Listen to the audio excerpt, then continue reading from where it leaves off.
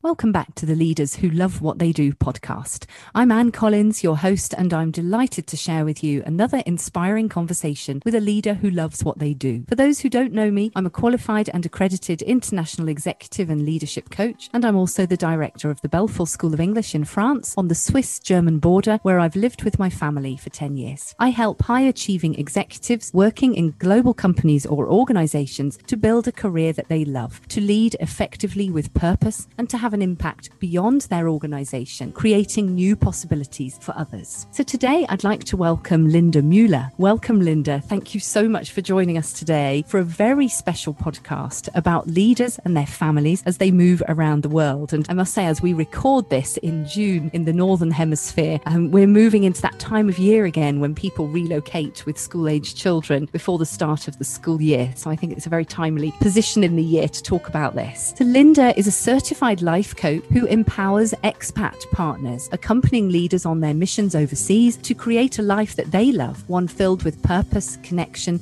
and a renewed sense of self. With extensive personal and professional experience abroad, and as a 3-time repat, she utilizes all that she has learned and experienced to coach expat partners with compassionate accountability during all stages of the expat repat cycle. Linda is a former corporate climber with more than 10 years of expat partner experience in Asia, the Middle East, and Europe, so she fully understands the opportunities and the challenges that expat partners encounter while living abroad, and she's passionate about supporting those who are on a similar journey. So why is this important for leadership? So when people take on global leadership roles that require relocation, either locally or internationally, a whole family is often affected. And we see often that these relocations work best for everyone, not unsurprisingly, if it is a positive experience for the whole family. So I can vouch for this from personal experience, as can Linda. So I hope today we can share some of our insights. So welcome, Linda. Hello, Anne. Thank you so much for having me today.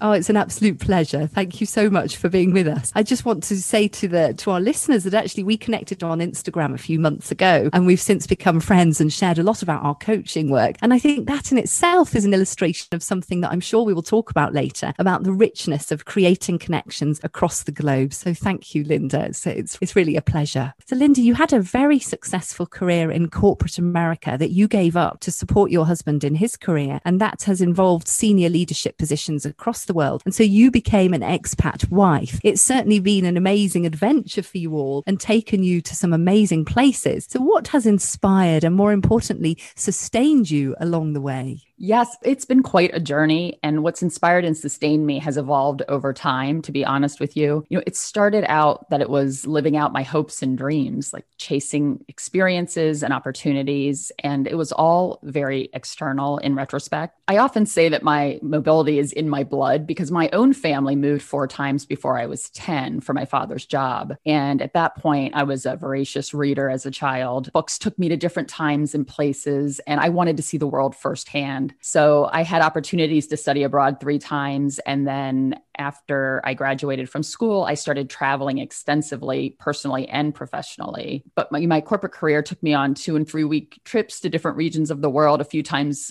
each year. And I thought I was just living the life and filling all my dreams. But my identity was really wrapped up in that career. So when my husband came home and said, "Hey, what do you think about moving to Tokyo for my career?"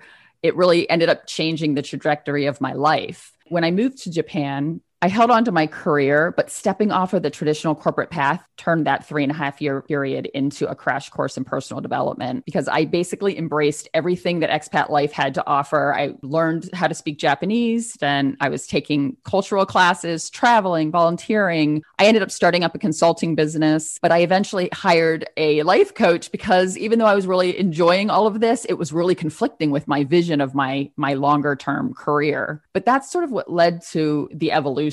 So when my daughter was born, we had just moved to Tokyo for the second time and something shifted. And what inspired and sustained me became much more internal. So at this point, I started trying to be the best version of me and giving her all of the experiences I dreamt of as a child, while also creating a solid foundation, like giving her a sense of unconditional love, home, and belonging while we moved all around the world. We repatriated 4 years ago. And while my family is still my top priority, I now find myself being inspired and sustained by the work I'm doing. We met over social media. I mean, it's been amazing to be connected with so many people with similar experiences. And then I'm using all of my life lessons to help expat partners make the most of their time abroad.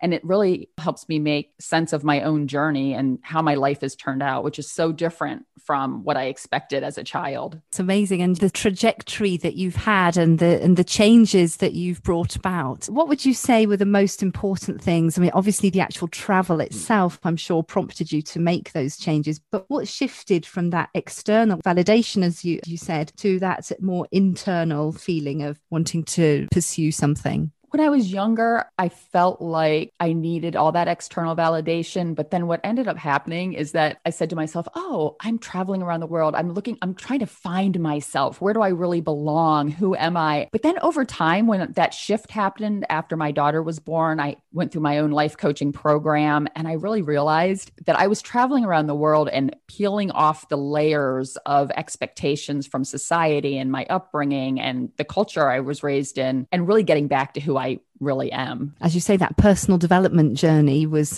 huge for you. It was. And like I said, I feel like I've almost come back to my inner child. I'm having fun. I'm balancing working and being with my family and with my friends. Like I feel like I have a much more rounded life now than I would have if I would have stayed on that corporate path. Yes. And I know that now you're working with partners of global leaders as an expat coach. And I know that you feel very strongly that they need specific support beyond the practical help, because I know that often people will get help with finding a house, finding schools, finding the local doctor and that kind of thing. What would you say beyond that practical stuff? You've mentioned a few of them already, but what do you think are the main challenges that expat partners face typically? It depends on what your situation is, what you're coming from. But in general, I would say that there's three fairly common challenges. The first one is just the adaptation.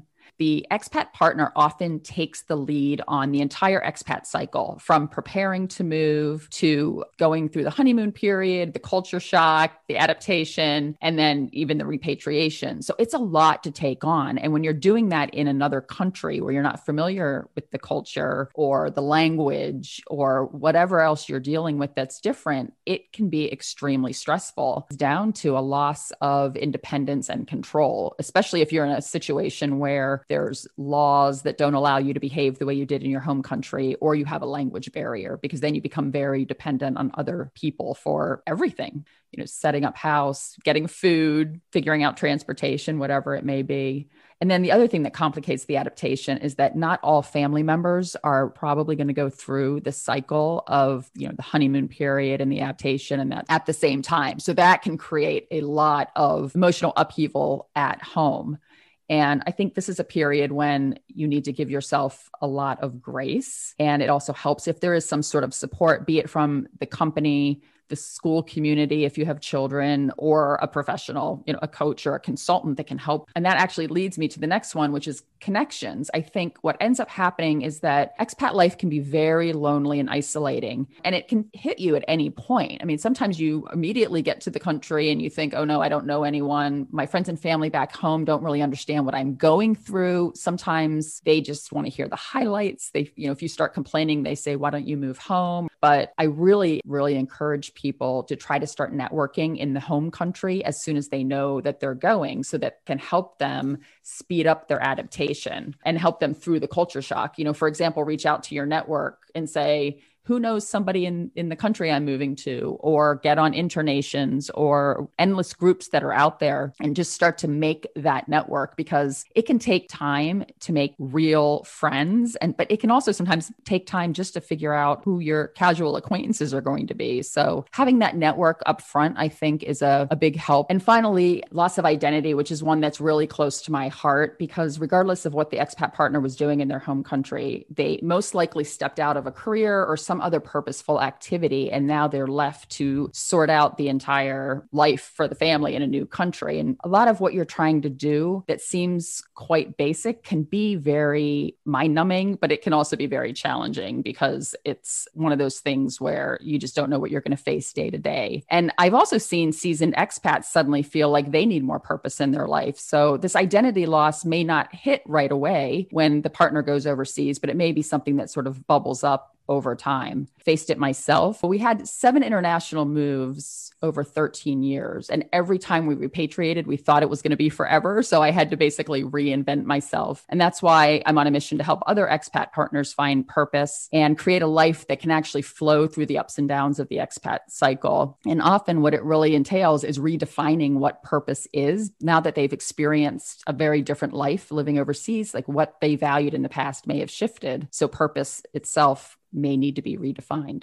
Yes. And it's, as you say, it's such a change in identity, isn't it? When you suddenly don't have that job that you've always had, you haven't got that place in society as well. There's even the same status in some way. It's a big adjustment. And also coming home, as you say, brings its own challenges. I just want to bring you back to the impact on companies. How important is it, do you think, for companies to be involved in this aspect of relocation, whether that's moving to another country or domestically, or whether it's moving back home in inverted commas? How important do you think it is that companies provide this kind of support that you're providing? I think it's really important because the reality is that an expat assignment is very expensive for a company. But if an expat fails because the family's not happy or for any reason, it's also really going to hurt the productivity because the amount of time it takes for an employee to actually physically move and get up and running is quite a long bit of time. To be honest, never really had a lot of support. When we moved beyond relocation, I did see a variety of different options for friends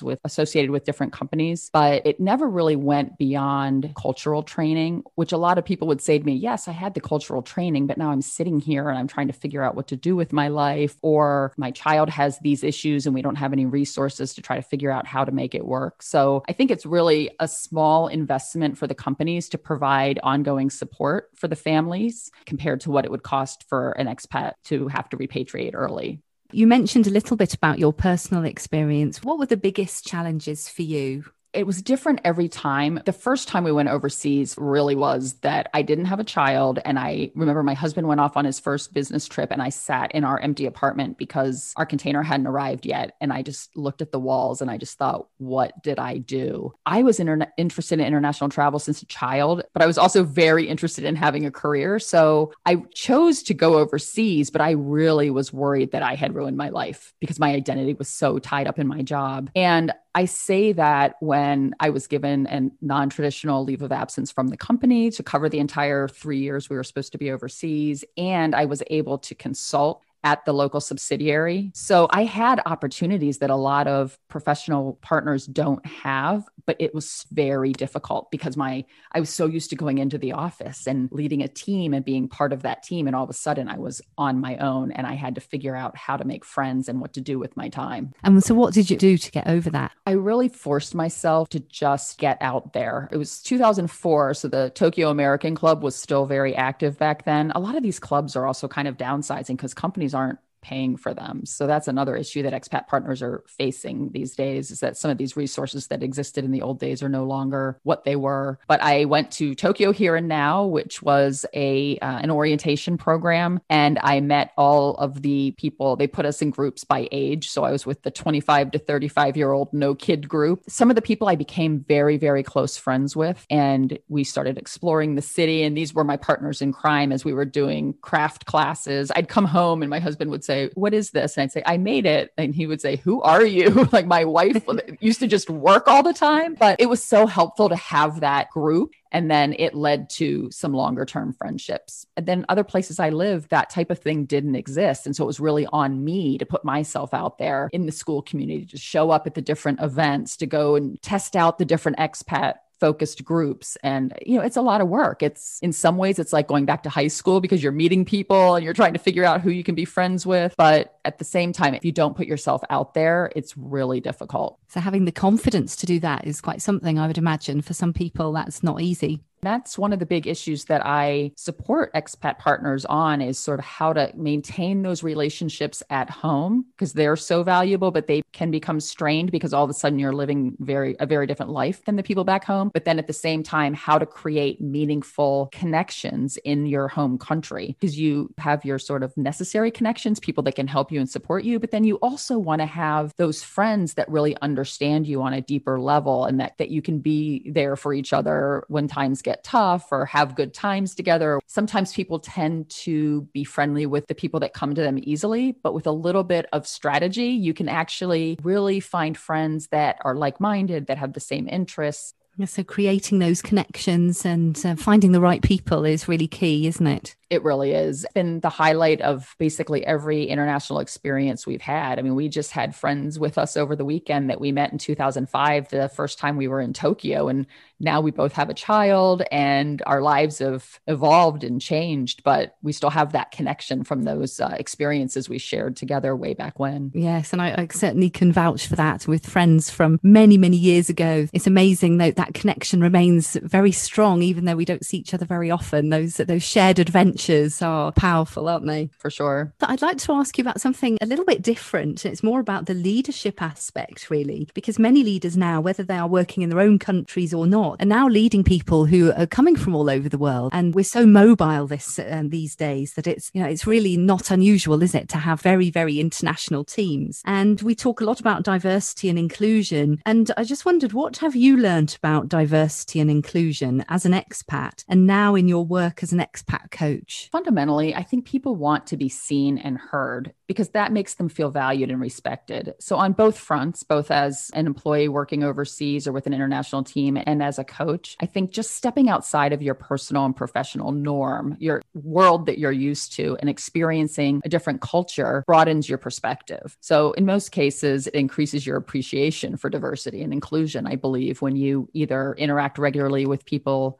from other cultures in your home country, or you yourself go and live overseas. The one thing I really learned as an expat was that I had to enter the assignment with curiosity. I went in there, as I said, I was working for the subsidiary, and I really let them know that I saw them as the local experts, and that I wanted to understand how they viewed their opportunities and challenges, that I expected them to teach me. And that was a little bit of a challenge because of the way business is done in Japan, but I think it helped build some trust. And so when I did start to make recommendations for changes, it was done more collaboratively because everyone felt like they had a voice. And now with the coaching, I feel like there's so many rich voices out there on social media. I'm still learning. I've lived in the Middle East, in Asia, in Europe. I'm from the US, but I'm still learning every day when I'm online. I'm on Clubhouse having conversations with people all over the world. And I find that so fulfilling. And with my clients, especially the ones that are stuck, I think sometimes when we're in a country and it's not coming easily to us, we put sort of a negative filter on. So a lot of times what I do with my clients is try to help them see their host country more positively, also try to figure out how they can be more inclusive and also get themselves to be included in different activities and events and friendship circles. And that I think with the coaching side of it, it's really a matter of focusing on how to see things from a different perspective so that you can understand the differences and appreciate them. Yes. And that idea of using curiosity as the basis of that, I think that really helps to get people to take those steps and maybe forget about lack of confidence as well. I just want to come back to something because I know that you work with families who relocate not only internationally, but also domestically. Do you think that they can also learn from your experiences, and how? I do. I mean, I've become the person in my social network that people call when they're moving, even if it's not overseas. And actually had a friend call me last week who said that she's moving after 20 years in the same city. And she was asking me all kinds of detailed experiences. And she kept saying, oh, I know this must not seem like a big deal to you because it's just domestic, but it is a big deal because a move is a move and it's very disruptive. I mean, you have to figure out all the details and you have to create a whole new life. And I mean, I live in a big country. This friend of mine is moving from the Midwest to the South. It's very different culturally. So there's basically going to be the same adjustment that she's going to have to go through as if she was moving to a different country. And do you think that takes people by surprise a little bit? I do. And actually, in this conversation we were having, a few of the things that I pointed out, she just kind of stopped and said, oh, I wouldn't have really thought about that. So, I mean, that sort of validated that it's true. I think that people just assume, okay, I have to focus on the details. I have to hire the movers. I have to figure out where we're going to stay until we can get into our new home and figure out the schools. But they don't think about the fact that they're giving up their support network, that some of the things that they're used to doing or buying or using, they're not going to be able to get, even though you're in the same country. There's still a lot of regional differences. So thinking about all of this in advance, or at least having the awareness that things will be different, even if you don't know exactly what they are, makes it a bit easier. And so when you're working with people who are planning their moves or they're coming up to their moves in a very practical way, what do you advise them to start with? The first thing is get organized, because there's so many details and it can add so much stress, especially when you're moving overseas, because a lot of times there's just a lot of legal issues or government forms and that sort of thing that can really be a holdup. When we were trying to move to Abu Dhabi, we realized that we had thrown away my daughter's Japanese birth certificate because it was 100% in Japanese, and we'd been doing a big post-move purge, and we just assumed it was because it didn't have a note on it. All the other important Japanese papers had a post-it note on it that said, like, do not throw this away because this is what it is. And we threw it away. We had to get a copy of her birth certificate created. And I mean, it was almost held up our move. That's an example of how, you really need to be detailed, like figure it out, schedule it out, hire people, outsource, do whatever you have to do depending on how much time, and also divide and conquer. I think a lot of times the partner takes on the majority of it. If your children are old enough, they can be helping too. It's just a way of making everybody feel like they're contributing to this family adventure. I also mentioned earlier about networking before you go. And I think if you sit down, you say to yourself, who and what do I need to know before we go? That makes it a lot easier to reach out to your network or online and see who can help you. And, it's always nice to have a few coffees lined up for when you first arrive. It just makes you feel like it's going to be okay. And, you can ask your questions. My daughter has a nut allergy. So the first thing I did was get online and start researching what the situation would be with nut allergies. Are the schools supportive? What's the local cuisine like? I actually found really valuable resources on InterNations. The last thing is awareness. Just be aware that your life is going to be disrupted. Give yourself grace. I think during these times, it's important to really still focus on your self-care, because you need your energy and your strength to get through this. So continue to exercise, continue to plan downtime and fun times, eat well, and just enjoy the journey. A lot of it's all about the people and the experience. So even though you have a lot to do, you need to take the time to say your goodbyes to people and places and just keep going. Yes, one day at a time, isn't it? I would say, from personal experience. That's for sure. My final question to you, Linda, just to ask you a final top tip to leaders who are thinking of taking on an expat contract. What would you say to them? I would say make sure that you know what you're getting into beyond the job, because I've seen so many expat families jump on an opportunity full of excitement, almost like they think they're going to be on vacation for the 3 to 5 years or however long the assignment is going to last. Or the expat is so excited about the career move that the family focuses in on that and doesn't think about the practical things that are going to happen when they move. So it's not a vacation. I would say once the honeymoon period wears off, I've seen some expats get bitter, saying things like, the company promised me this, or I thought this would happen, and so on. So I think key factors to look at are lifestyle. What are you used to, and what's it going to be like in the new place? Is that something that you can handle? I mean, when we moved to London, I pictured myself living in central London, but where my husband's job was, we couldn't do that, or he would have been commuting an hour and a half, 2 hours each way. Also, can you get the medical care you need? I mentioned that my daughter has a nut allergy. That entailed a lot of research before we could make a move. The schooling adequate? It's one thing if your kids are in preschool or maybe younger elementary years, but if your kids are in high school and thinking about university, then you have to think about, are they going to be able to get the education that they need? And then finally, who will cover your responsibilities at home? Like, do you have aging parents? Are there other people that can help support them while you're gone? Finally, do you have an exit plan? If it doesn't work out, and even if it does work out, a lot of companies don't guarantee you a job at the end of your assignment. So you need to be thinking, what am I going to do career-wise once this assignment starts to wind down? The key is to be aware that there are things to think about, and that'll help make it a bit smoother for the transition or even just the decision making.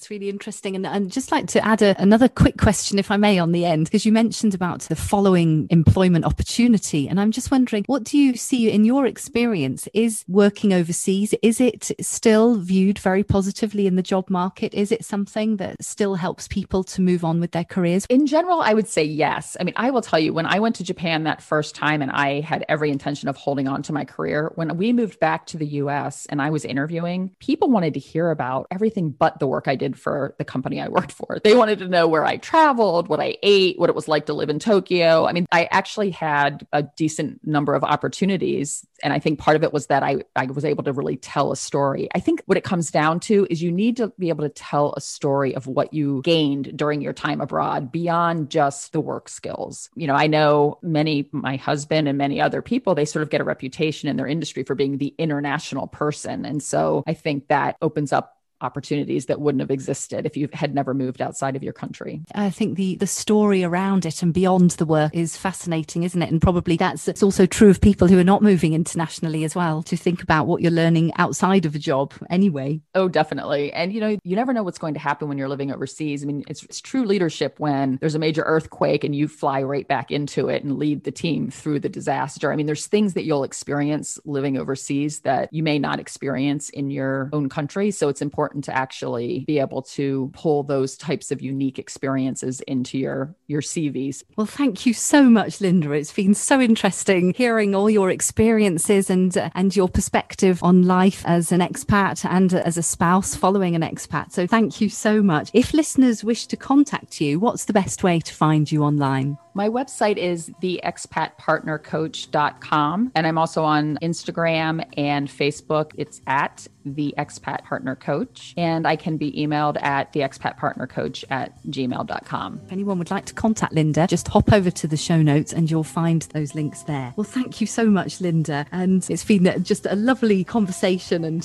great to talk to you about something that's also very close to my experience as well. Thanks to you, our listeners, for joining us. And if you've enjoyed this podcast and you'd like to help us grow it, please hop over to Apple Podcasts and rate, review, subscribe and share. So just a little bit about me. I work with all types of global companies, from luxury brands to education establishment to charitable foundations in the UK, the US, Switzerland, Belgium, France and Ireland, providing one-to-one coaching and group training. So I also work on a private basis with senior leaders and executives who want to get clarity on their own purpose and have a great impact beyond their organization. So if you would like some more details around the work that I do, please visit our website, www.bluebottlecoaching.com. So in the meantime, I will just say that thank you for joining us once again. And this is Anne Collins. And do join me again soon to meet another inspiring leader who loves what they do. Goodbye.